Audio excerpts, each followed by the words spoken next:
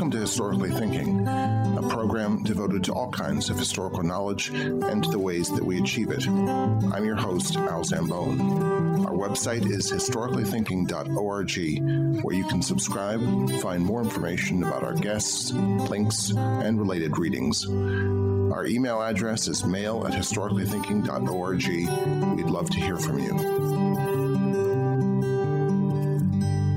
Hello. When Alexander of Macedon took the throne of his father Philip, he inherited an expansive and wealthy kingdom, a hardened and meticulously constructed army, and a cadre of aristocrats and nobles who were used to victory and wanted more of it. Moreover, Alexander was well educated, in part by none other than Aristotle himself, and a military veteran.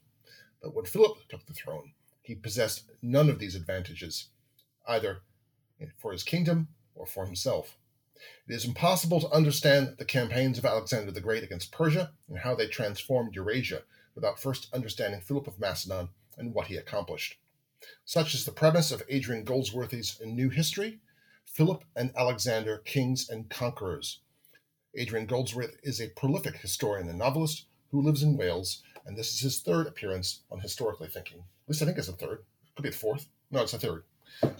So, Adrian, how you been doing? Very well, thanks. It's nice to be back. So, did you enjoy the benefits of pandemic for editing this this volume, or was that already done by that time? The annoying thing was the British and the American versions are slightly different, so I had to do two sets of copy edits, two sets of proofs consecutively. They always arrived within a few days of each other, so that was slightly soul destroying. But otherwise, lockdown and all these things, they really don't make much difference to a novelist or a writer. So I wrote a novel early on in lockdown and researching for the next book. So isolation is normal, really. I was at, I probably have said this on the podcast before, but I'll have to say it again because it's sad. When this all began back in March, I was at sort of the last dinner party, and people were saying, "So how's your life going to change from all this, from this lockdown as this happens, as it's happening?" And I was thinking, "Oh my God, it's not going to change at all. This is horrible. This is pretty much my life. I've been practicing social isolation for years." And it does make you feel guilty when, other people have had it pretty rough in this. Yeah, no, it really does. Yeah.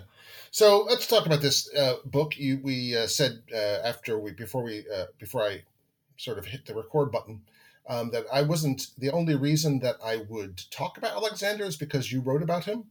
I've avoided Adolf Hitler and Alexander the Great as topics. Don't think I've ever had a podcast on the Third Reich. That's probably a bad thing, but I thought, well, I wanted to go where people don't go with history podcasts. But you wrote a book about Alexander the Great, and fortunately, it's also about his dad. And his dad turns out to be really, really interesting. But we're going to have to start with some first premises here. First of all, who were the Macedonians, and were they Greek? It's two quite big questions. The Macedonians, essentially, it's the people who live in the area to the north of Greece, northern Greece. The modern day region is broadly the same, though you've still got the dispute about the former Yugoslav Republic and everything claiming to be. Basically, Macedonia most of it is in modern Greece. Ethnically, as with most ancient nations, it's very hard to tell. They're probably a mixture of migrants, of people who are already settled there. The climate of the region is much more like continental Europe rather than the Mediterranean. So it's more fertile, gets a lot more rain, colder winters, less extreme heat in the summer. Can't really grow olives there in the same way you can in the rest of the Greek world. So it's slightly different, and a different society appeared there as a result. Whether they're Greek or not is one of those problems that it rather depends, on who you were and your point of view. The Greeks did have this broader sense of who were the Hellenes, who were these people that, and it wasn't just linguistic, it was cultural, because the Macedonian dialect, and it's a distinct one, is clearly a branch of Greek and the Greek language, and the aristocracy, educated people in Macedonia, speak Greek from very early on. On the other hand, when one of the ancestors of Philip and Alexander I, wanted to compete in the Olympic Games, they had an argument, according to Herodotus, about is he a Greek or isn't he a Greek? Can we let him in or not? And then because the royal family claimed that they were descended from exiles from the city of Argos in southern Greece, it was like, okay, that's fair enough. We'll take that. You're in. And he was supposed to have. He didn't win, but he drew, and then won a decider afterwards. He didn't win a medal, as far as we can tell. Or he didn't have the medals in those sense, but he didn't win the event, but he may have won one of the associated events. So the fact that they had to think about it, and that man later became known as the Philhellene, the Greek lover, suggests that for a lot of Greeks, the Macedonians, they're definitely on the verges of being barbarians. They're more like the Illyrians, the Thracians, these tribes to the north, because they have kings, they don't have proper cities, they don't do all the cultural things that it meant to be Greek. But it's one of those borderline things all the way through. But by the time of Philip, Alexander's father, he can enter the Olympic Games, and there's no question about it. So it seems to be over time people come to accept the fact that, just about, if you want to attack them or insult them, you call them barbarians, but otherwise people actually think, they're pretty much Greek.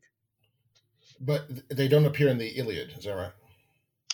They don't directly, no. So that's a big deal particularly for the aristocracy, for whom Homer is the ultimate source that they can return to and justify all sorts of quite convoluted modern political deals by saying we stood near each other in the list of ships or whatever, or on the plains of Ilium, so it'll be all right, or there was this deal between this hero and that hero.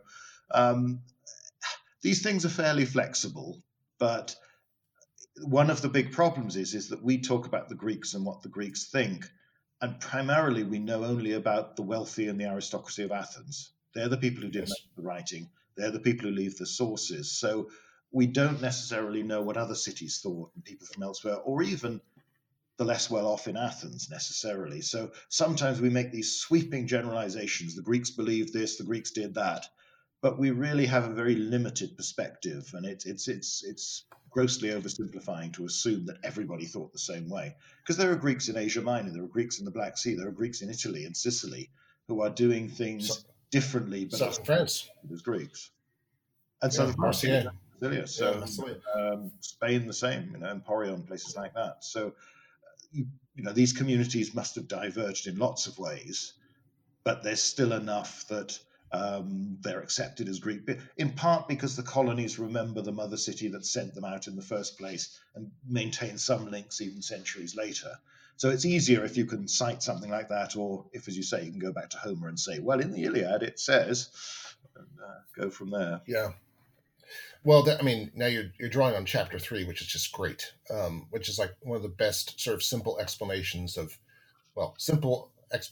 deep complexity of the Greek polis and how they all interact or don't interact. And we'll talk about your acts of historical hygiene later on, but that was like one of the big ones, is the entire 3rd chapter, where I felt you were getting things straight in your own head before you could go on. You had to get this all straight. After all, you're a Roman historian. These Greeks they're odd, they're complex, they do strange things.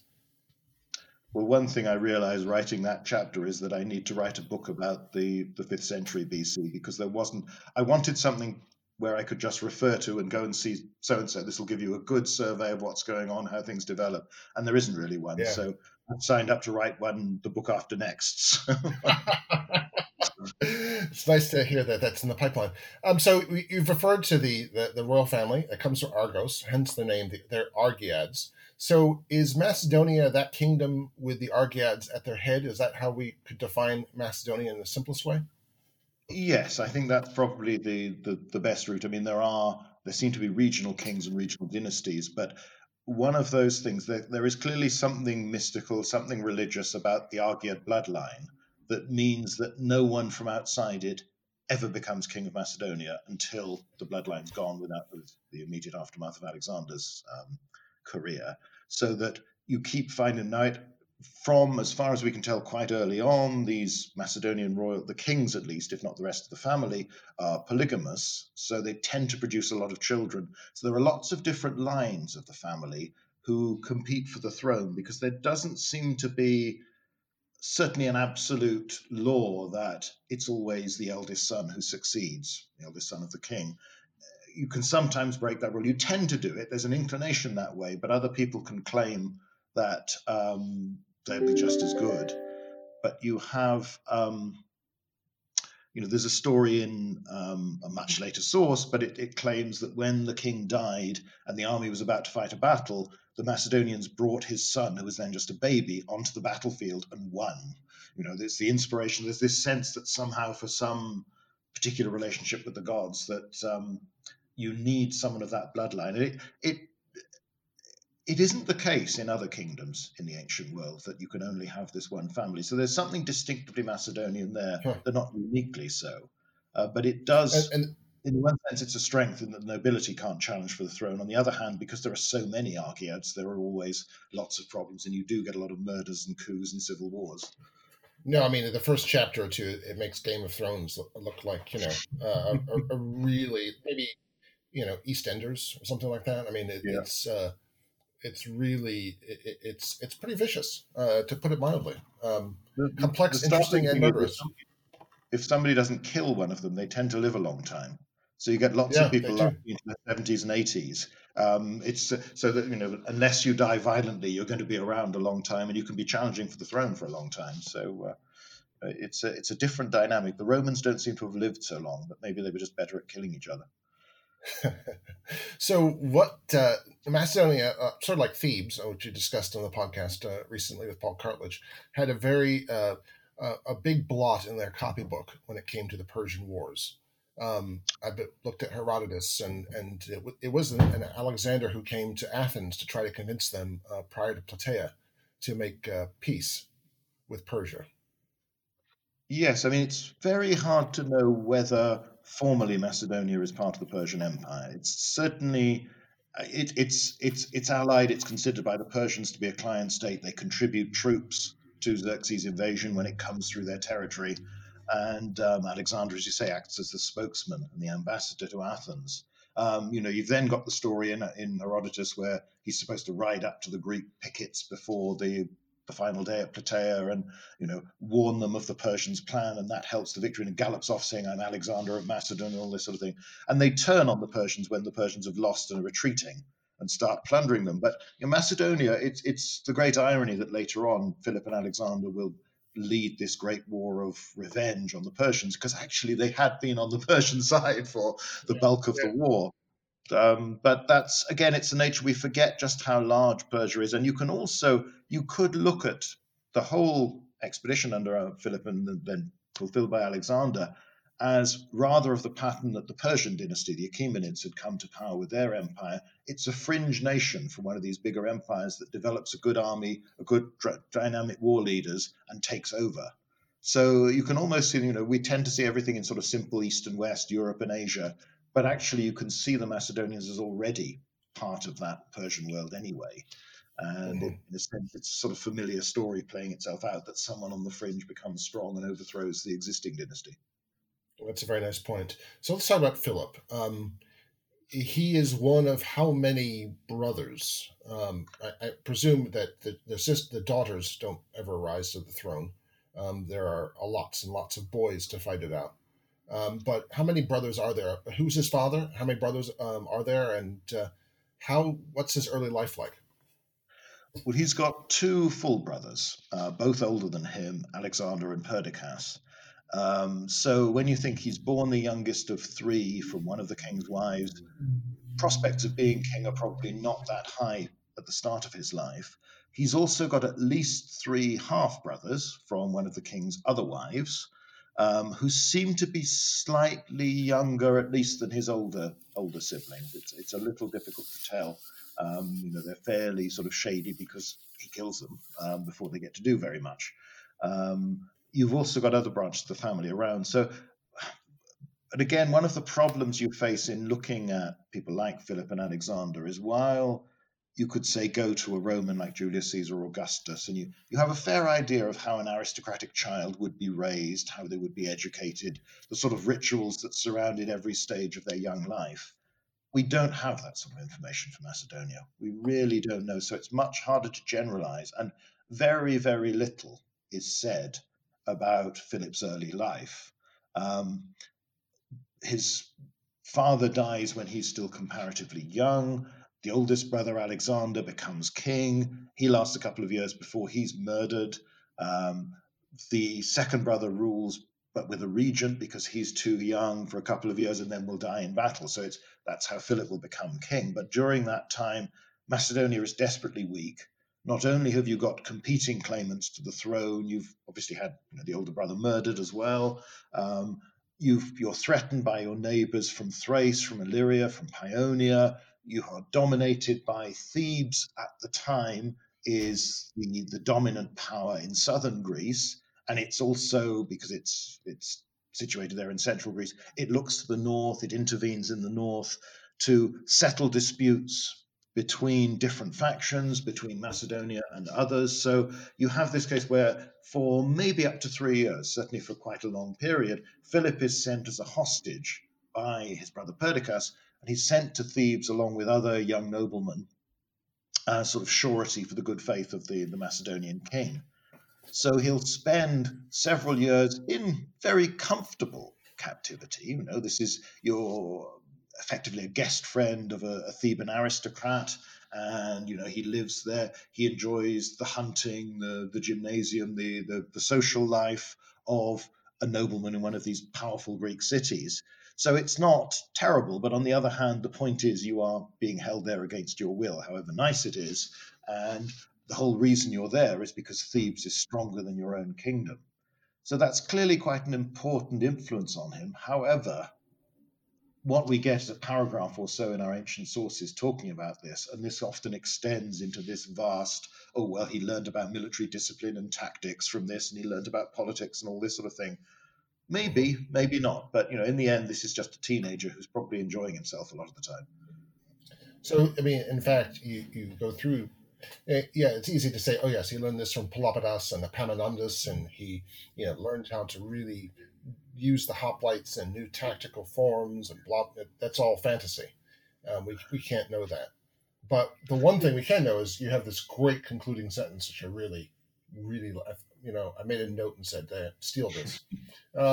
He would never again find himself in the hands of enemies or any foreign power. Can you elaborate on that? It's a great point. It is, and it's such a big difference when you come to look at Alexander, is that it's utterly inconceivable that he's ever going to be a hostage anywhere. That shows you the difference Philip has made to Macedonia, but it gives you an indication of just how weak Macedonia is at this time. And it's, hindsight is a great problem for any historian of any subject, but there is a dreadful sense where the more familiar a story becomes, the more inevitable it can all seem. And you just start thinking, well, it was bound to happen that way. And then suddenly, decisions that people had to agonize over at the time, or battles that were incredibly close fought and could easily have gone the other way, suddenly become this inevitable victory. And it all seems easy then. And you're really taking away from the lives of the people involved when they're, they didn't know that. And one point that I think is very significant is that there were plenty of people alive when Alexander died who could remember Macedonia before Philip, who could remember that weakness, who could remember Macedonia as this fragile, picked-upon kingdom to the north that had never amounted to anything. So for you in your lifetime to see that change, it makes it very hard for it to sink in. This has really happened, both for the Macedonians themselves to think, wow, what have we done?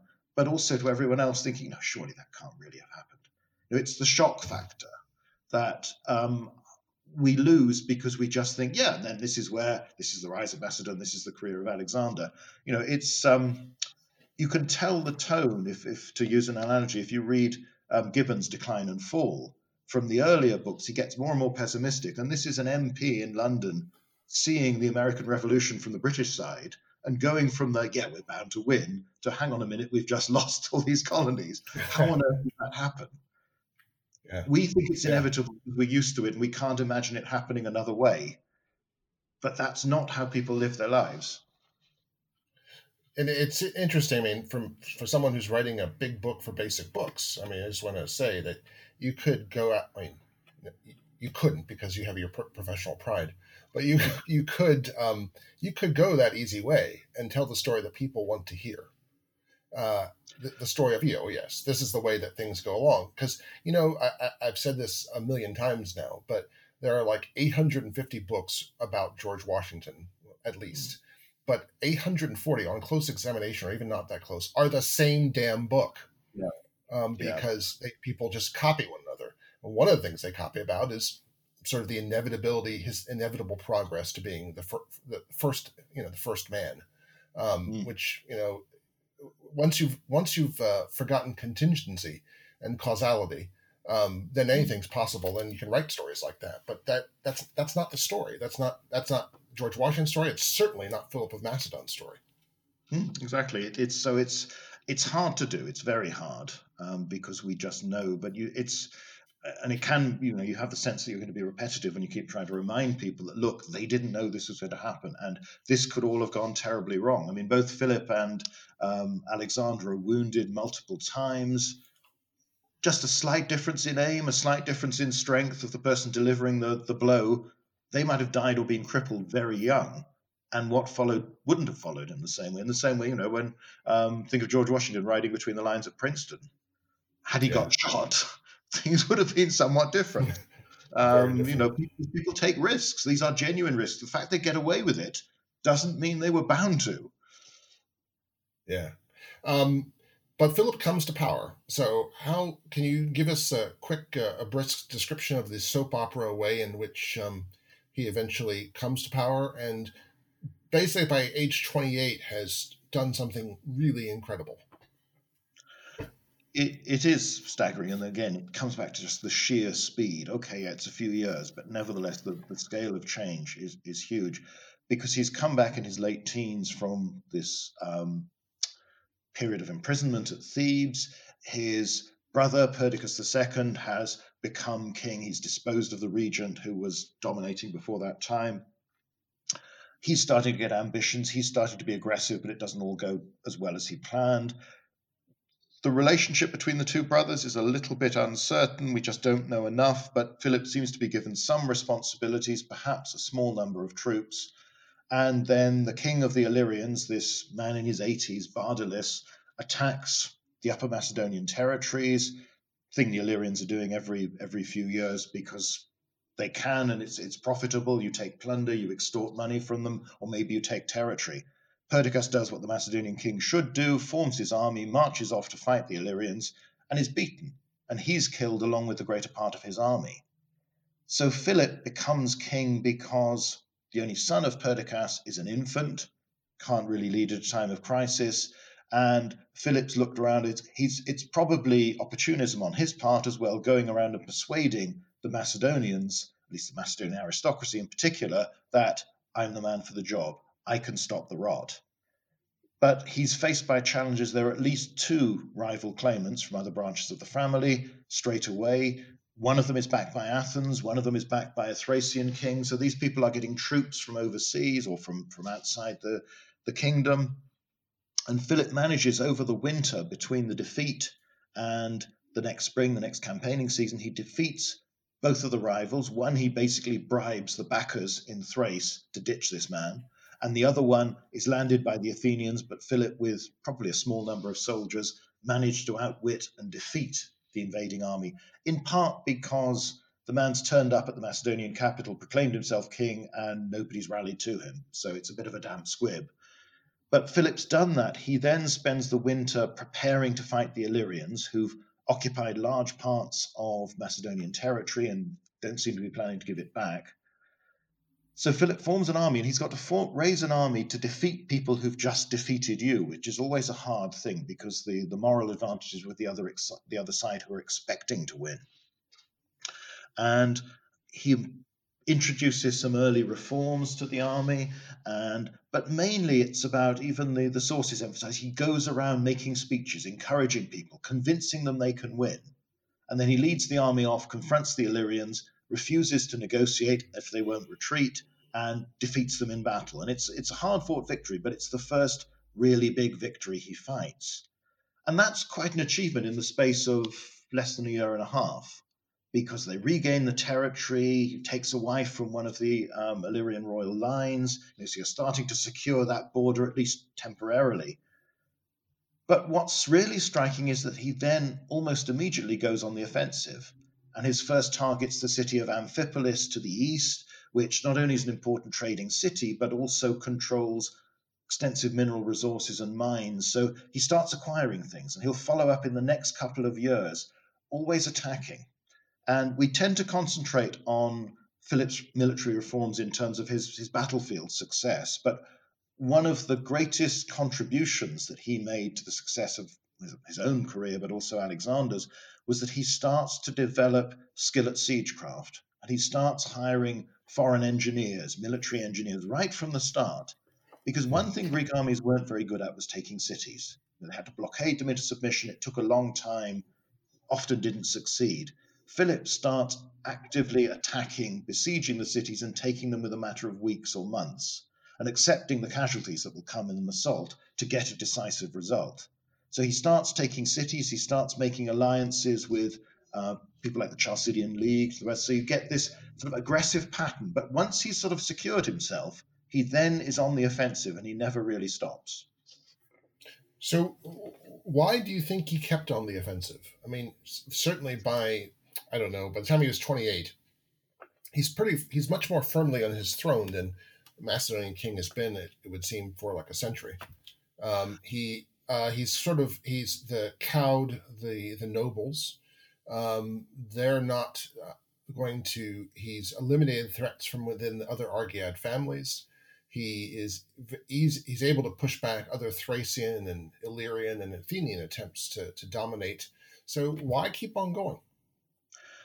It's in part, there is an ancient mindset that if you're strong, you should dominate those around you. And if you show any sign of weakness, other people will try and dominate you. And again, it comes back to this hindsight element. We know he's fairly secure, and compared to the situation 10 years before, then everything looks much better. But both of his brothers' reigns had started quite well. They hadn't been as weak as he was when they inherited, but they'd started with a few successes and then it had all gone horribly wrong, or they'd just been killed. So with Philip, he partly needs to, but also it's this momentum to make it worthwhile. There are still potential rivals out there, other members of the royal family who could claim the throne. And if it seems worthwhile, you have to remember that Macedonia is a very wealthy area in terms of natural resources. It's not just the minerals and the mines that he starts to acquire, but it's the best source of timber in the Greek world. And you need good timber for shipbuilding, which is so important to so many of the states. But also, we see the stone remains of all the big monuments in Greece. But during the construction, you tended to need timber for the roofs, timber for the beams, timber for the scaffolding. A lot of that came from Macedonia. So people from outside look at Macedonia and think this is an area worth dominating, this is an area worth exploiting. So it's always worth the while in Athens or anywhere else to see, we've got another claimant for the Macedonian throne, let's back this man, put him in place, he'll give us what we want. So it's to some extent, it's to stop being on the back foot, to stop being defensive. If he keeps attacking, they're the ones off balance.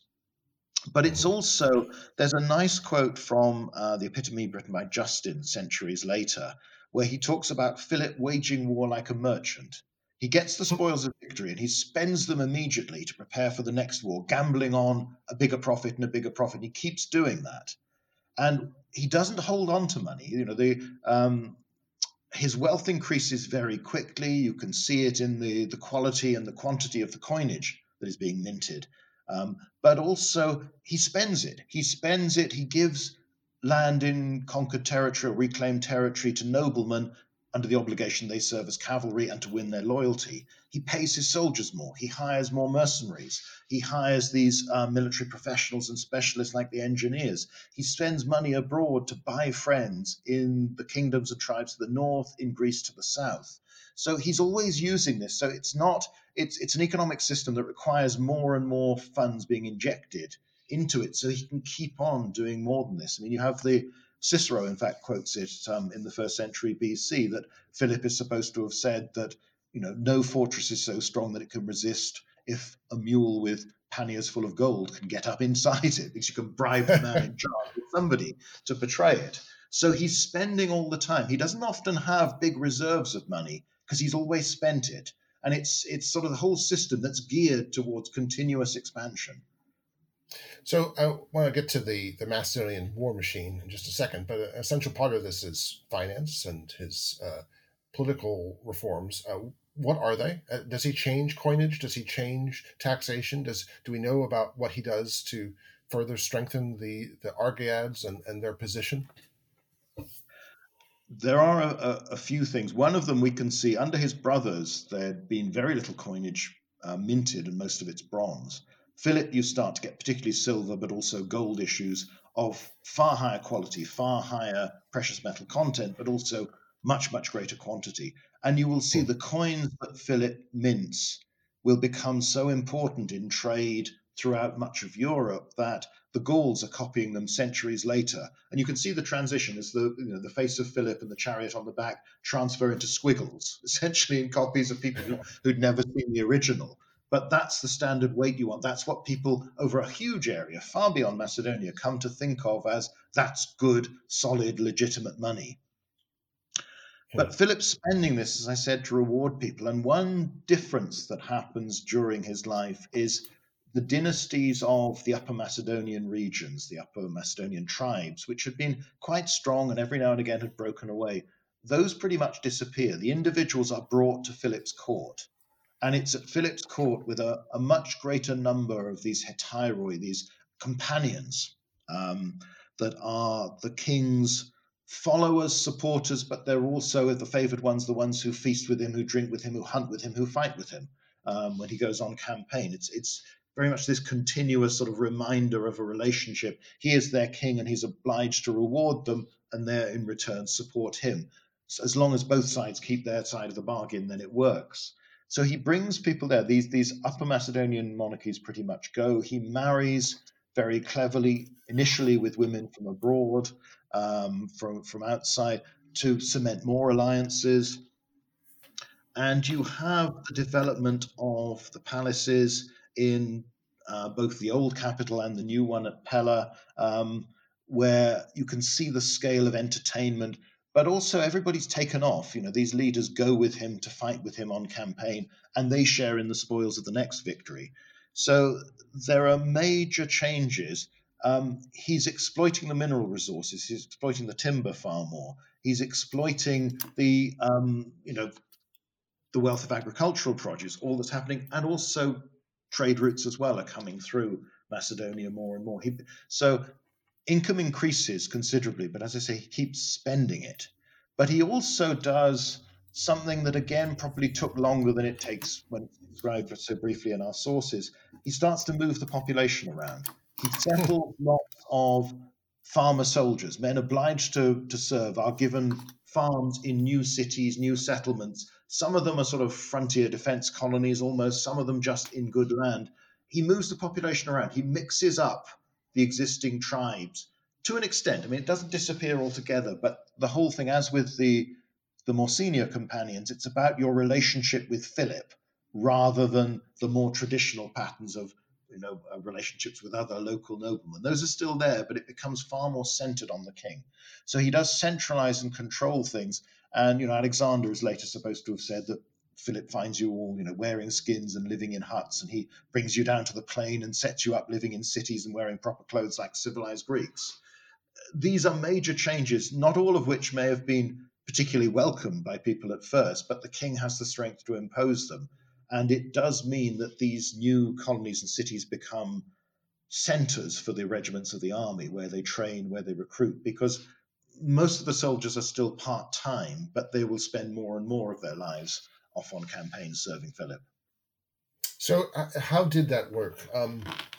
How what are some of the notable features of the Macedonian army that makes it different from, say, the hoplites in contemporary Thebes? Well, the hoplite tradition was a very Greek thing, and it's so closely intertwined with the city state that it's very hard to separate sort of which comes first and how it develops. But ultimately, it comes down to this focus on the hoplite, who's a fairly heavily armed individual. He's a spearman. He fights en masse in a large block called the phalanx, and his aim is to drive straight at the enemy and knock his way through. Um, it doesn't require that much subtlety in terms of mass drill. It's only the Spartans and people like that who march to music and in step and train as groups regularly.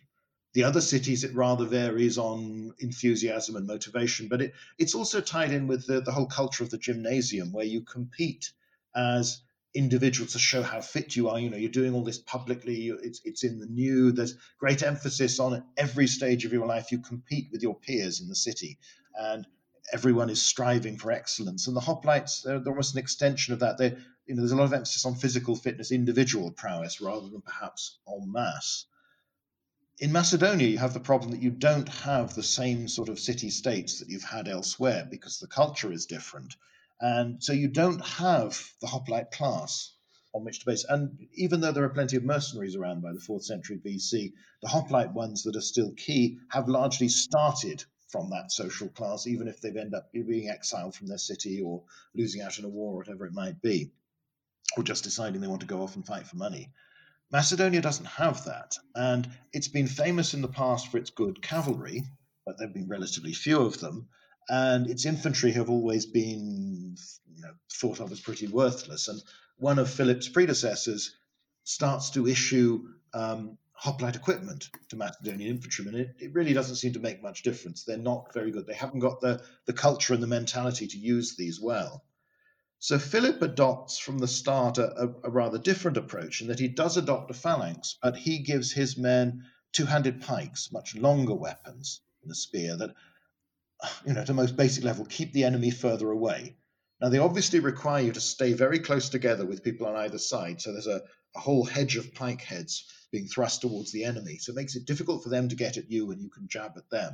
So that requires some basic drill and discipline. And during the course of Philip's life, the phalanx units will get more and more drilled to the point where they can carry out all sorts of fancy maneuvers, which we'll see most clearly in Alexander's campaigns, but it's clearly begun before then, and show off. And they become just better and better soldiers, more and more confident. So what starts as almost an improvised, it's simple, a peasant doesn't have to learn much, doesn't have to have much specific training to jab a long spear at somebody or long pike at somebody, and to keep together in a huddle. It turns into something rather more subtle. But the strength of the army on the battlefield is that it adds in greatly improved infantry in the pike phalanx, elite infantry, the royal hypaspis, people like that, a lot more of the good Macedonian cavalry, the king's companions, greatly increase in number. And then you add in allies and mercenaries and light troops, both infantry and cavalry, archers, slingers, all of those things. So it's very much combined arms force that Greek armies were still very hoplite heavy. They weren't so good at using cavalry. They weren't so good at using light infantry, at least in a pitched battle. Philip ends up with a much more balanced force that has far more strengths. That in one situation, it might be that the phalanx isn't much good, but you've got the good cavalry or the good better infantry or the good light infantry that you can use instead. He also trains it to march long and hard in all seasons. So the success, we focus on the battles, but really, Philip fights for maybe half a dozen, if you're generous, big battles during his career. Alexander only fights 4 battles, 3 to conquer the Persians, 1 in India. But they fight far more in these skirmishes, these raids, these sieges and assaults on cities and walled villages.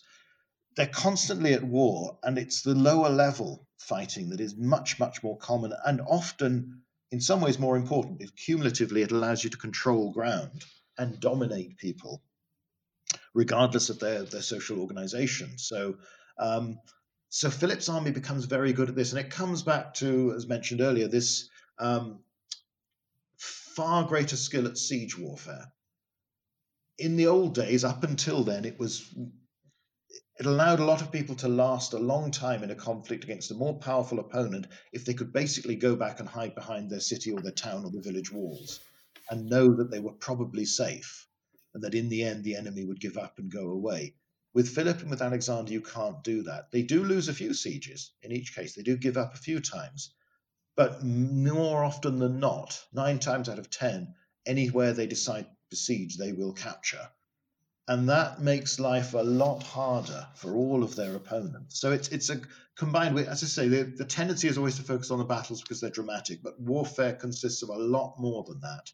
And Philip and then Alexander will excel, and the army they create will excel at those other types of warfare just as much as the battles. Now, Philip, throughout this period, he's adding wives to his rota, I guess, and he's well, as Dr. Henry Jones Jr. once said, it's not the age, it's the mileage. By the time he by the time he dies at the age of 48, his body has had a lot of mileage. Could you describe some of that? Yes, I mean, quite early on at the Siege of Methone, he is shot in the face and loses an eye. And there's arguments in the sources, is this an arrow? Is this a bolt from a catapult?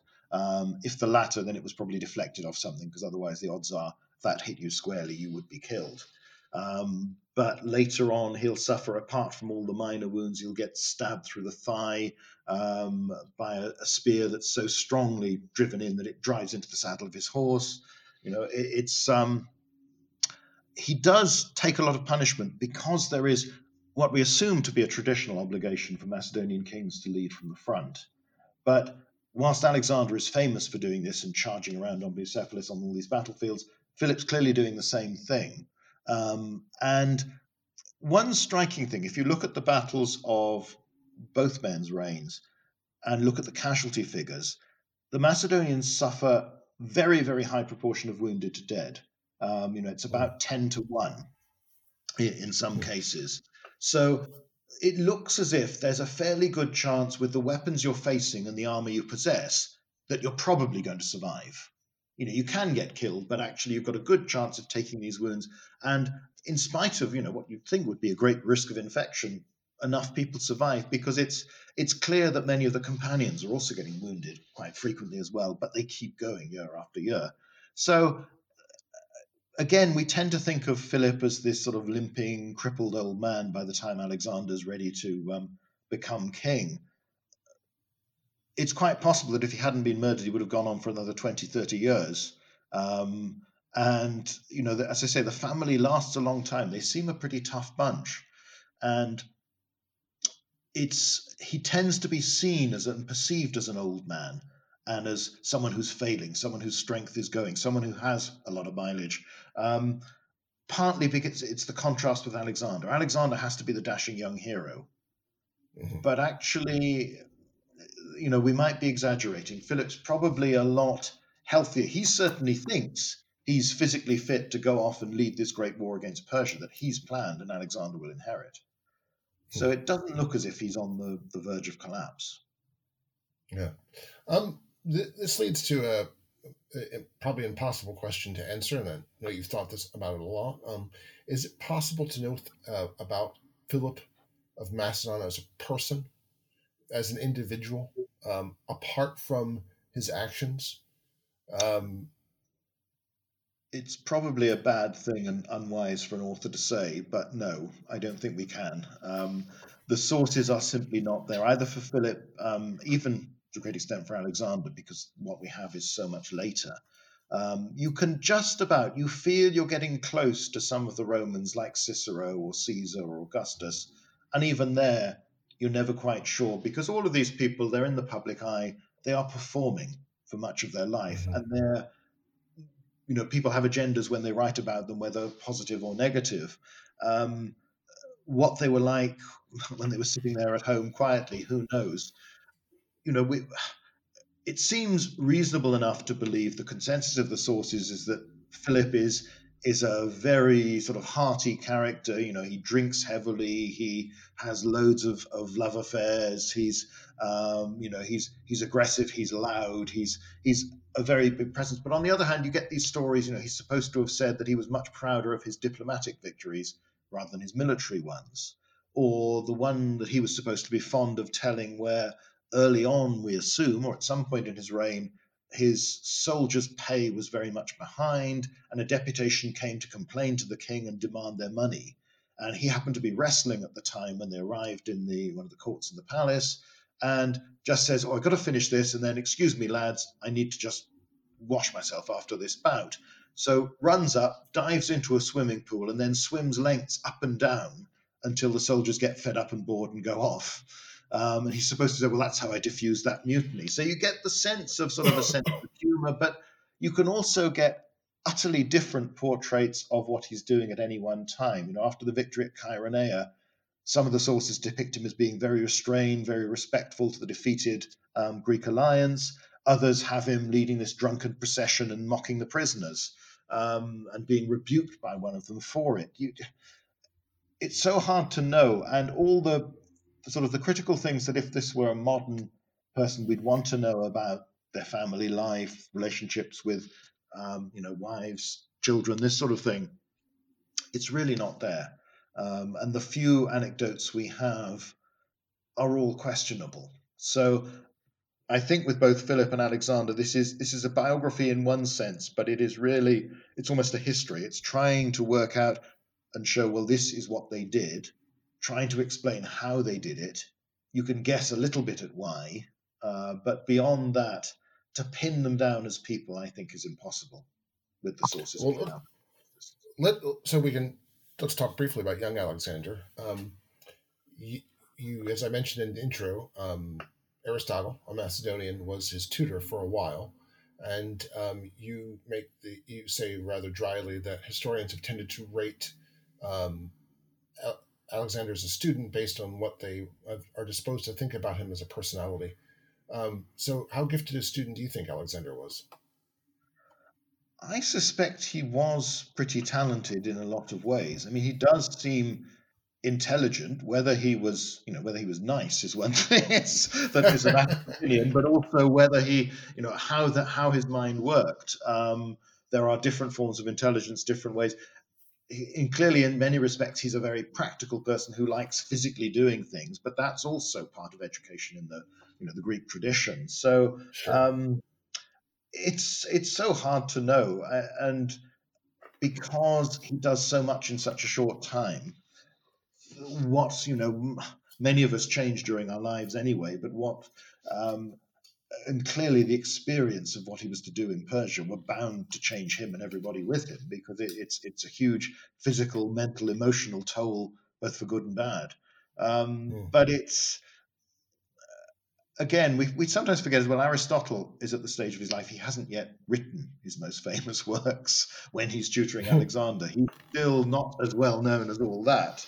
Again, it's the coincidence of these two people who will become amongst the most famous people from the Greek world to this day meet, but then so little is known about what they do. But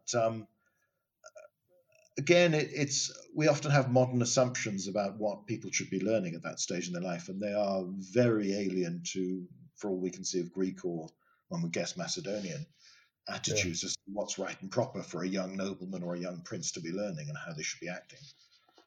Well, I mean, what is Alexander's life up to this time? How does he fit into to Philip's collection of wives and lovers?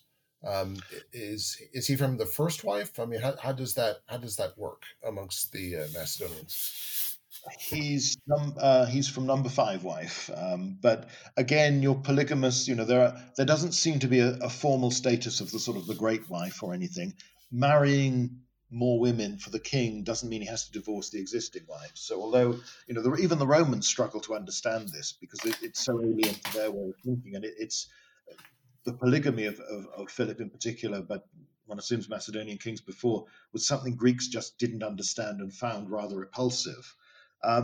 Clearly, the relationship between Alexander and his mother Olympias, and Olympias's relationship with Philip, are pretty dramatic soap opera stuff, and clearly important to all of their lives. The problem is we only get those few sort of tabloid headlines, most of which are at least questionable. And we know that throughout his life, though Alexander, when he left for crossed the Dardanelles to go to Asia Minor in 334 BC, he never returned home. He never saw his mother. He never saw his sister again. He wrote to both of them frequently throughout the campaigns, and they were getting letters from him when he was right at the far end of the Persian Empire. So it's clearly an important relationship. But on the other hand, what it meant and to what degree it shaped him. The tradition is that Olympias and Philip fall out, and from being, at least on Philip's part, a very sort of passionate love affair at the beginning, and scholars choose to believe that or not, depending on, again, their view on how these things work. It turns to hatred and hostility. But I mean, she is never divorced. She does. You have, when Philip marries the last wife to join the team, Cleopatra, you have the angry debate, angry row really, at the wedding feast held in celebration, where the bride's uncle proposes a toast that she'll give the king a legitimate heir. Alexander, understandably, is annoyed by this, saying, "You calling me a bastard," sort of thing. Starts to argue with him. Philip shouts at Alexander because he's the host, and also you don't want to upset the guardian of your new bride on your wedding day. And this is when Philip draws his sword and charges at Alexander and trips over as he comes across the floor because he's too drunk. And Alexander mocks him, the man who wants to cross the Asia can't even cross the floor. So you get these stories. And at that point, for a few months, Alexander goes into self-imposed exile. He flees off to Epirus and then to the Illyrians. And that's the closest he comes to being anything like Philip's experience in Thebes, I suppose. But again, he's gone freely. He's not there as a hostage until he's recalled by his father and sort of told not to be so damn silly and behave yourself in future. Alexander does appear to be fairly, certainly the obvious favorite to succeed Philip by this time in his life, because Philip has another son by one of his other wives, but this child is maybe a bit older than Alexander, but is considered mentally or physically incapable, or both, and will only become king after Alexander's death because the different Macedonian factions are desperate to find a monarch. So, but otherwise, that one striking thing is that Philip, for all his affairs and for all his wives, and unlike earlier Argead kings, doesn't actually have that many children, at least who survive into their teens and adulthood. And he only has the two sons that are legitimate. There are rumors of others from mistresses, but it's so slight we really don't know whether or not they existed. And if they did exist, whether they were in any way favored and whether it would have been possible for him to have chosen them as successor. But again, Philip's only 46, coming on 47. He could have gone on. He's just remarried. He might have had more children. On the other hand, he's also planning this expedition to Persia. So, yes, the new wife is pregnant and delivers a baby girl just before Philip is murdered, but there wasn't much time to have more children before he goes off to Persia and is away for years on end. In the same way, people criticize Alexander for never fathering an heir until the last minute. But even if he had, his reign is so brief that heir wouldn't have been old enough to be unchallenged as king at Alexander's death. Even if he'd had a son, almost immediately he became king. So there's clearly a complicated life going on there. And people like Olympias, as well as other women in the royal family, are clearly very important figures, but we know so little about them. And in her case, and in the case of some of the other people like her daughter and Alexander's sister Cleopatra, some of the other royal princesses, they'll become very significant in the years after Alexander's death, and some of them will lead armies and be just as ambitious and murderous as their menfolk. But it's really only then you start to glimpse them as active players. They're much more shadowy during the lifetime of Alexander. We need to start wrapping this up. We haven't even reached Persia yet, but that was actually planned. I have to say this is not an accident. Let's talk about briskly, if you could explain the importance of Chaeronea, which happens in August 338, and then why in the world why Philip gets in his head that he needs to attack Persia for revenge.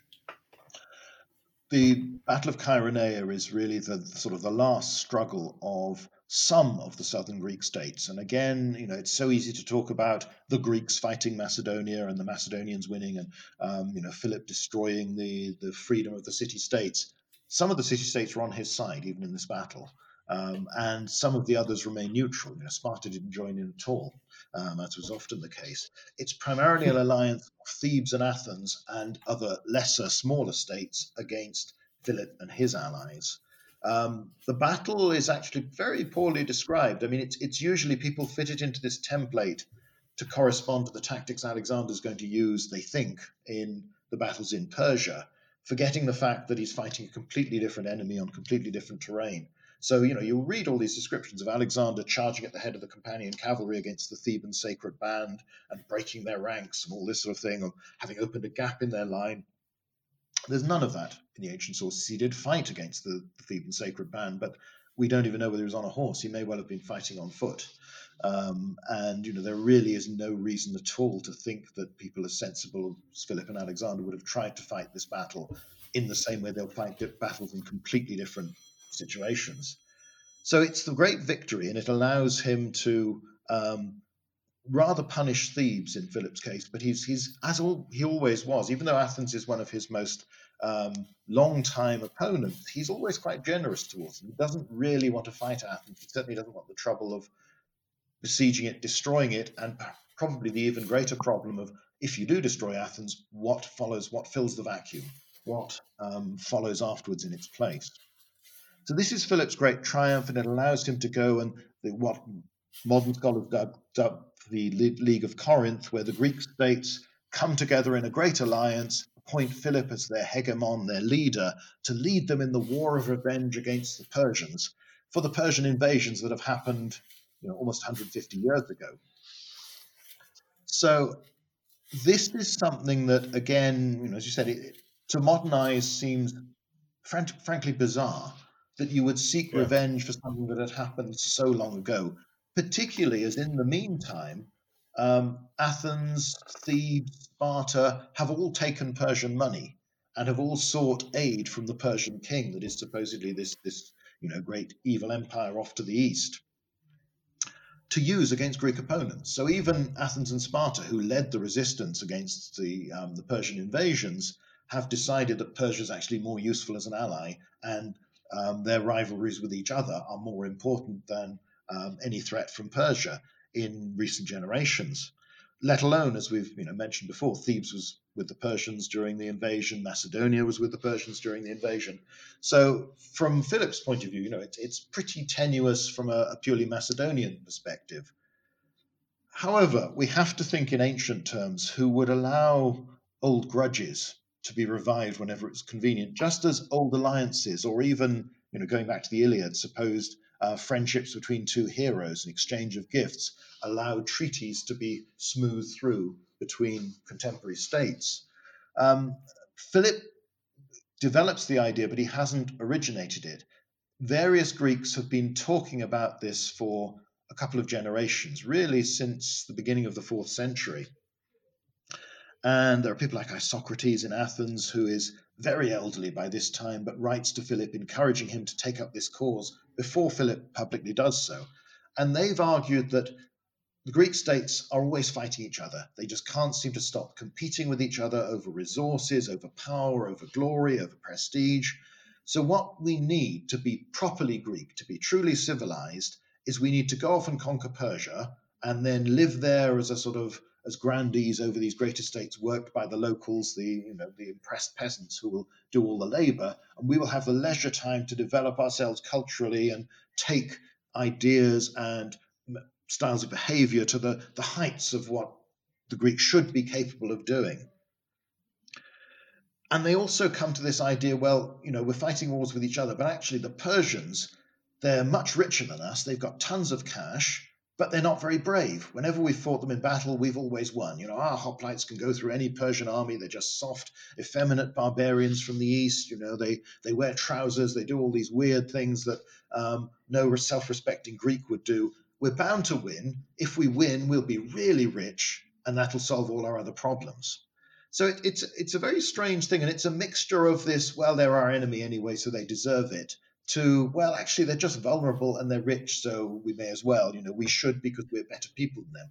We deserve. It's not fair. You always get this strange argument that it's not fair that they should have all this wealth, whereas we, who are far better men, don't. So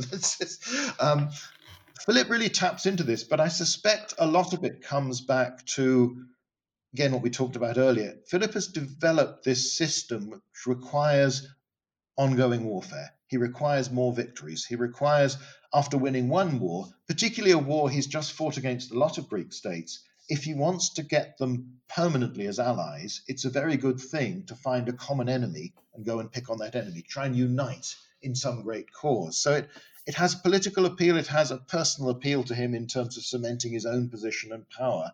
And also, he's not the first Greek leader to go east. The Spartans have sent a few armies there in the 4th century earlier on. They haven't really gone very far, but they've taken some plunder and then they've eventually got bored and gone home. Or they've been pulled back because of other problems and that the armies needed elsewhere.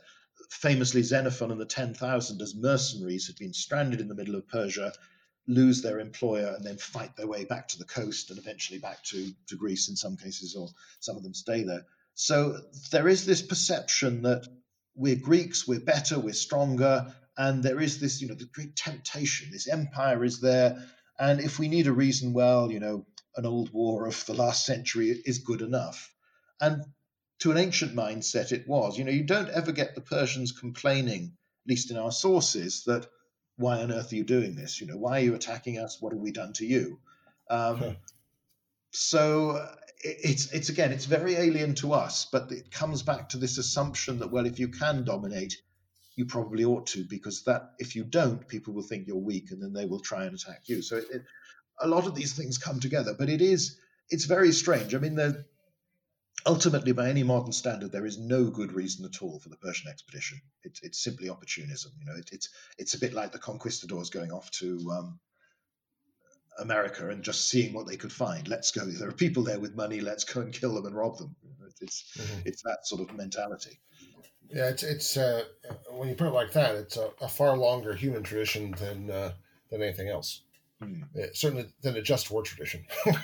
Yeah. I mean, they've got stuff. Let's get it. So Philip, on the verge of taking this war machine across the straits into Asia, is assassinated. We probably shouldn't get into all the details of that. It's a really bizarre thing, and a young man who's been gang raped, and Philip hasn't done anything about it. Yes, the Macedonian court is, as I said, Game of Thrones. It's EastEnders. It's no big deal compared to the Macedonian court. But what could you just briefly remind us of the different situations that Philip and Alexander faced when they acceded to the throne? Yes, I mean the contrast is really striking, because Philip comes to the throne after his brothers died in battle with a large part of the army. Philip is stabbed to death in the theatre as he's about to be acclaimed by all the crowds and ambassadors from all over Greece. Within hours, Alexander is proclaimed king. Some of the potential rivals have been killed within a few hours. The assassin's been killed before he gets a chance to say anything. So nobody quite knows what's behind it. Now, there is, however, a clear perception in the wider world of weakness on Macedonia's part. When Philip took over, everybody thought Macedonia was weak in the first place, and they were just surprised over the next few years, where he fought hard and managed to beat off all the threats and all the opponents and gradually become stronger. Alexander spends about a year and a half, slightly less than that, mounting demonstrations of force, some active campaigning, mostly at first in the north. He sort of marches south into Greece almost straight away, and enough people think, oh, yep, hang on a minute, the Macedonians are still tough. We better be careful. So yes, we'll obey our alliance. We'll stay loyal to you. But Philip has made such a profound change to Macedonia and its status that a lot of people must have thought, well, it's all down to him. It's all down to the genius of that man. It's all down to this great general, this great politician, this wily operator, however you want to see him. Alexander's still unproven. Yes, he's fought at Chaeronea, but he doesn't have that much military experience, and he's fought as a subordinate. But the army is still Philip's army and Philip's creation, and overwhelmingly the soldiers, the officers at all ranks are Philip's men. And most of them, this is quite an elderly army, even the one he leads to Asia, has a lot of middle-aged men in it. It's not sort of the 19, 20-year-olds that we tend to think of as most soldiers these days. This is Philip's army, and the question is, can Alexander prove himself able to wield this army, but also prove himself to the army that they believe that with him as king, they will still keep winning, as they're used to winning under Philip. So these campaigns in Thrace against the Illyrians are very much a proving ground for Alexander, which he does rather well. He makes mistakes, but he recovers, and he does show this knack of winning.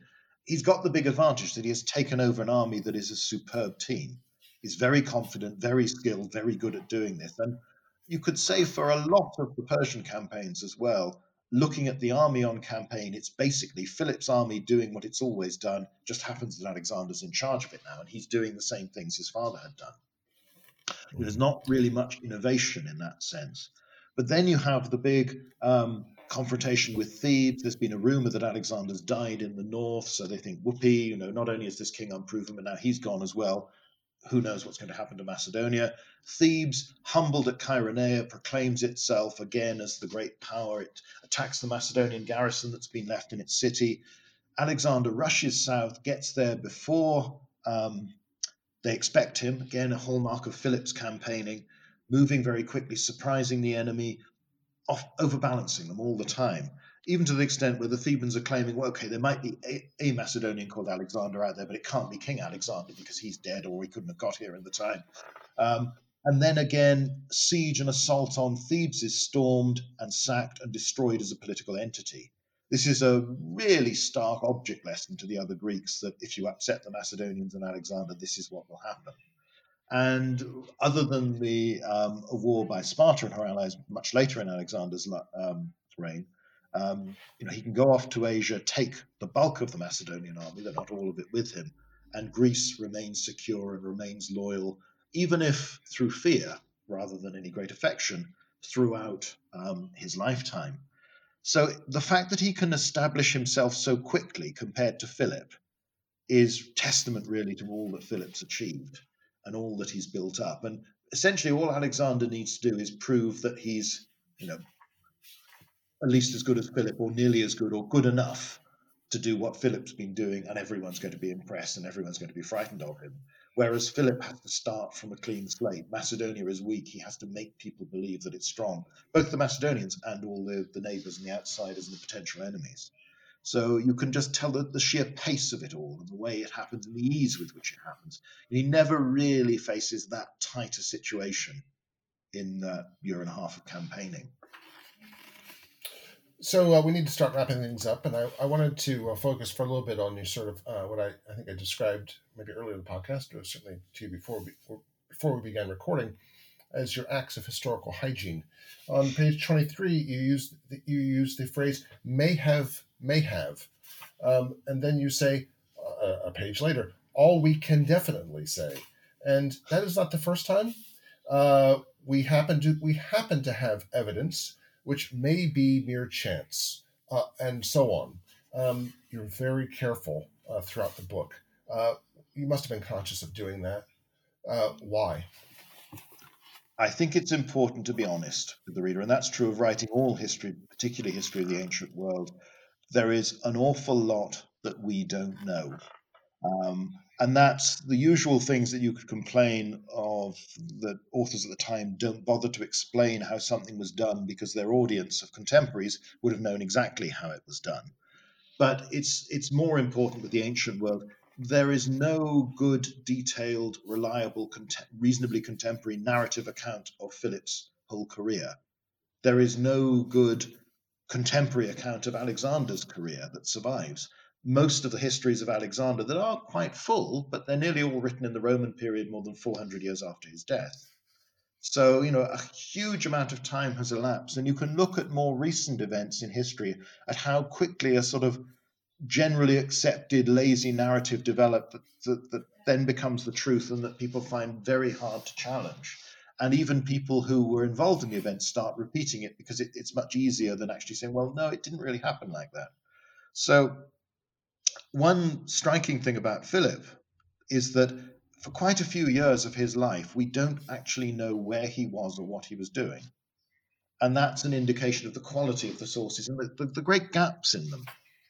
With Alexander, we usually know where he was. There are a couple of exceptions in the sort of campaigns in what's now Afghanistan, where the chronology isn't that clear at all.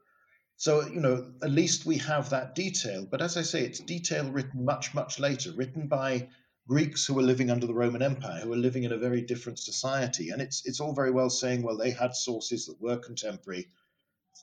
That's fine. But the old idea that you could sort of work out and deduce through reading them which source they're relying on in this particular case, and therefore judge how useful or not that piece of information is highly questionable. And the more I write myself, the more I think that sort of textual criticism is nonsense. It's simply the same author can write in completely different styles on different days without being aware of it. I know I certainly do. And the idea that some grammatical feature or some bit of information indicates, oh yes, that means he's using Ptolemy as his source or whatever, it's nonsense. It's all in the mind of the scholar doing. It might be very ingenious, but it has no basis in fact.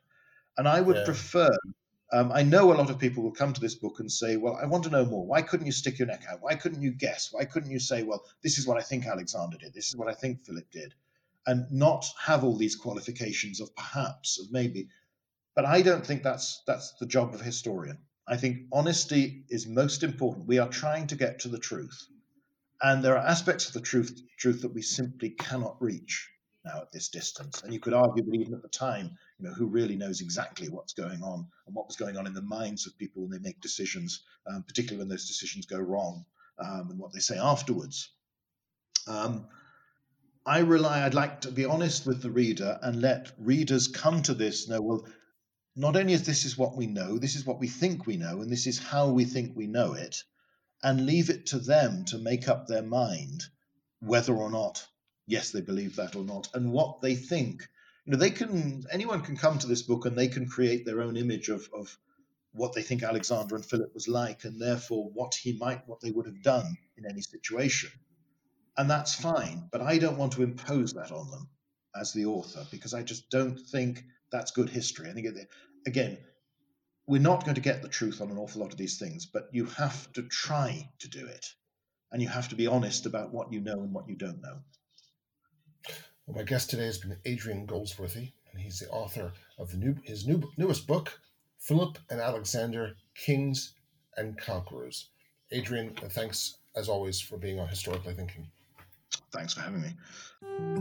For more historical thinking, go to our Facebook page, where you can comment on today's program and suggest ideas for programs to come. Please subscribe to us on Apple iTunes. And if you like what you've heard, please leave a review so that others can find us. Our program's editor is John Rudat. I'm your host, Al Zambone. Talk to you next week.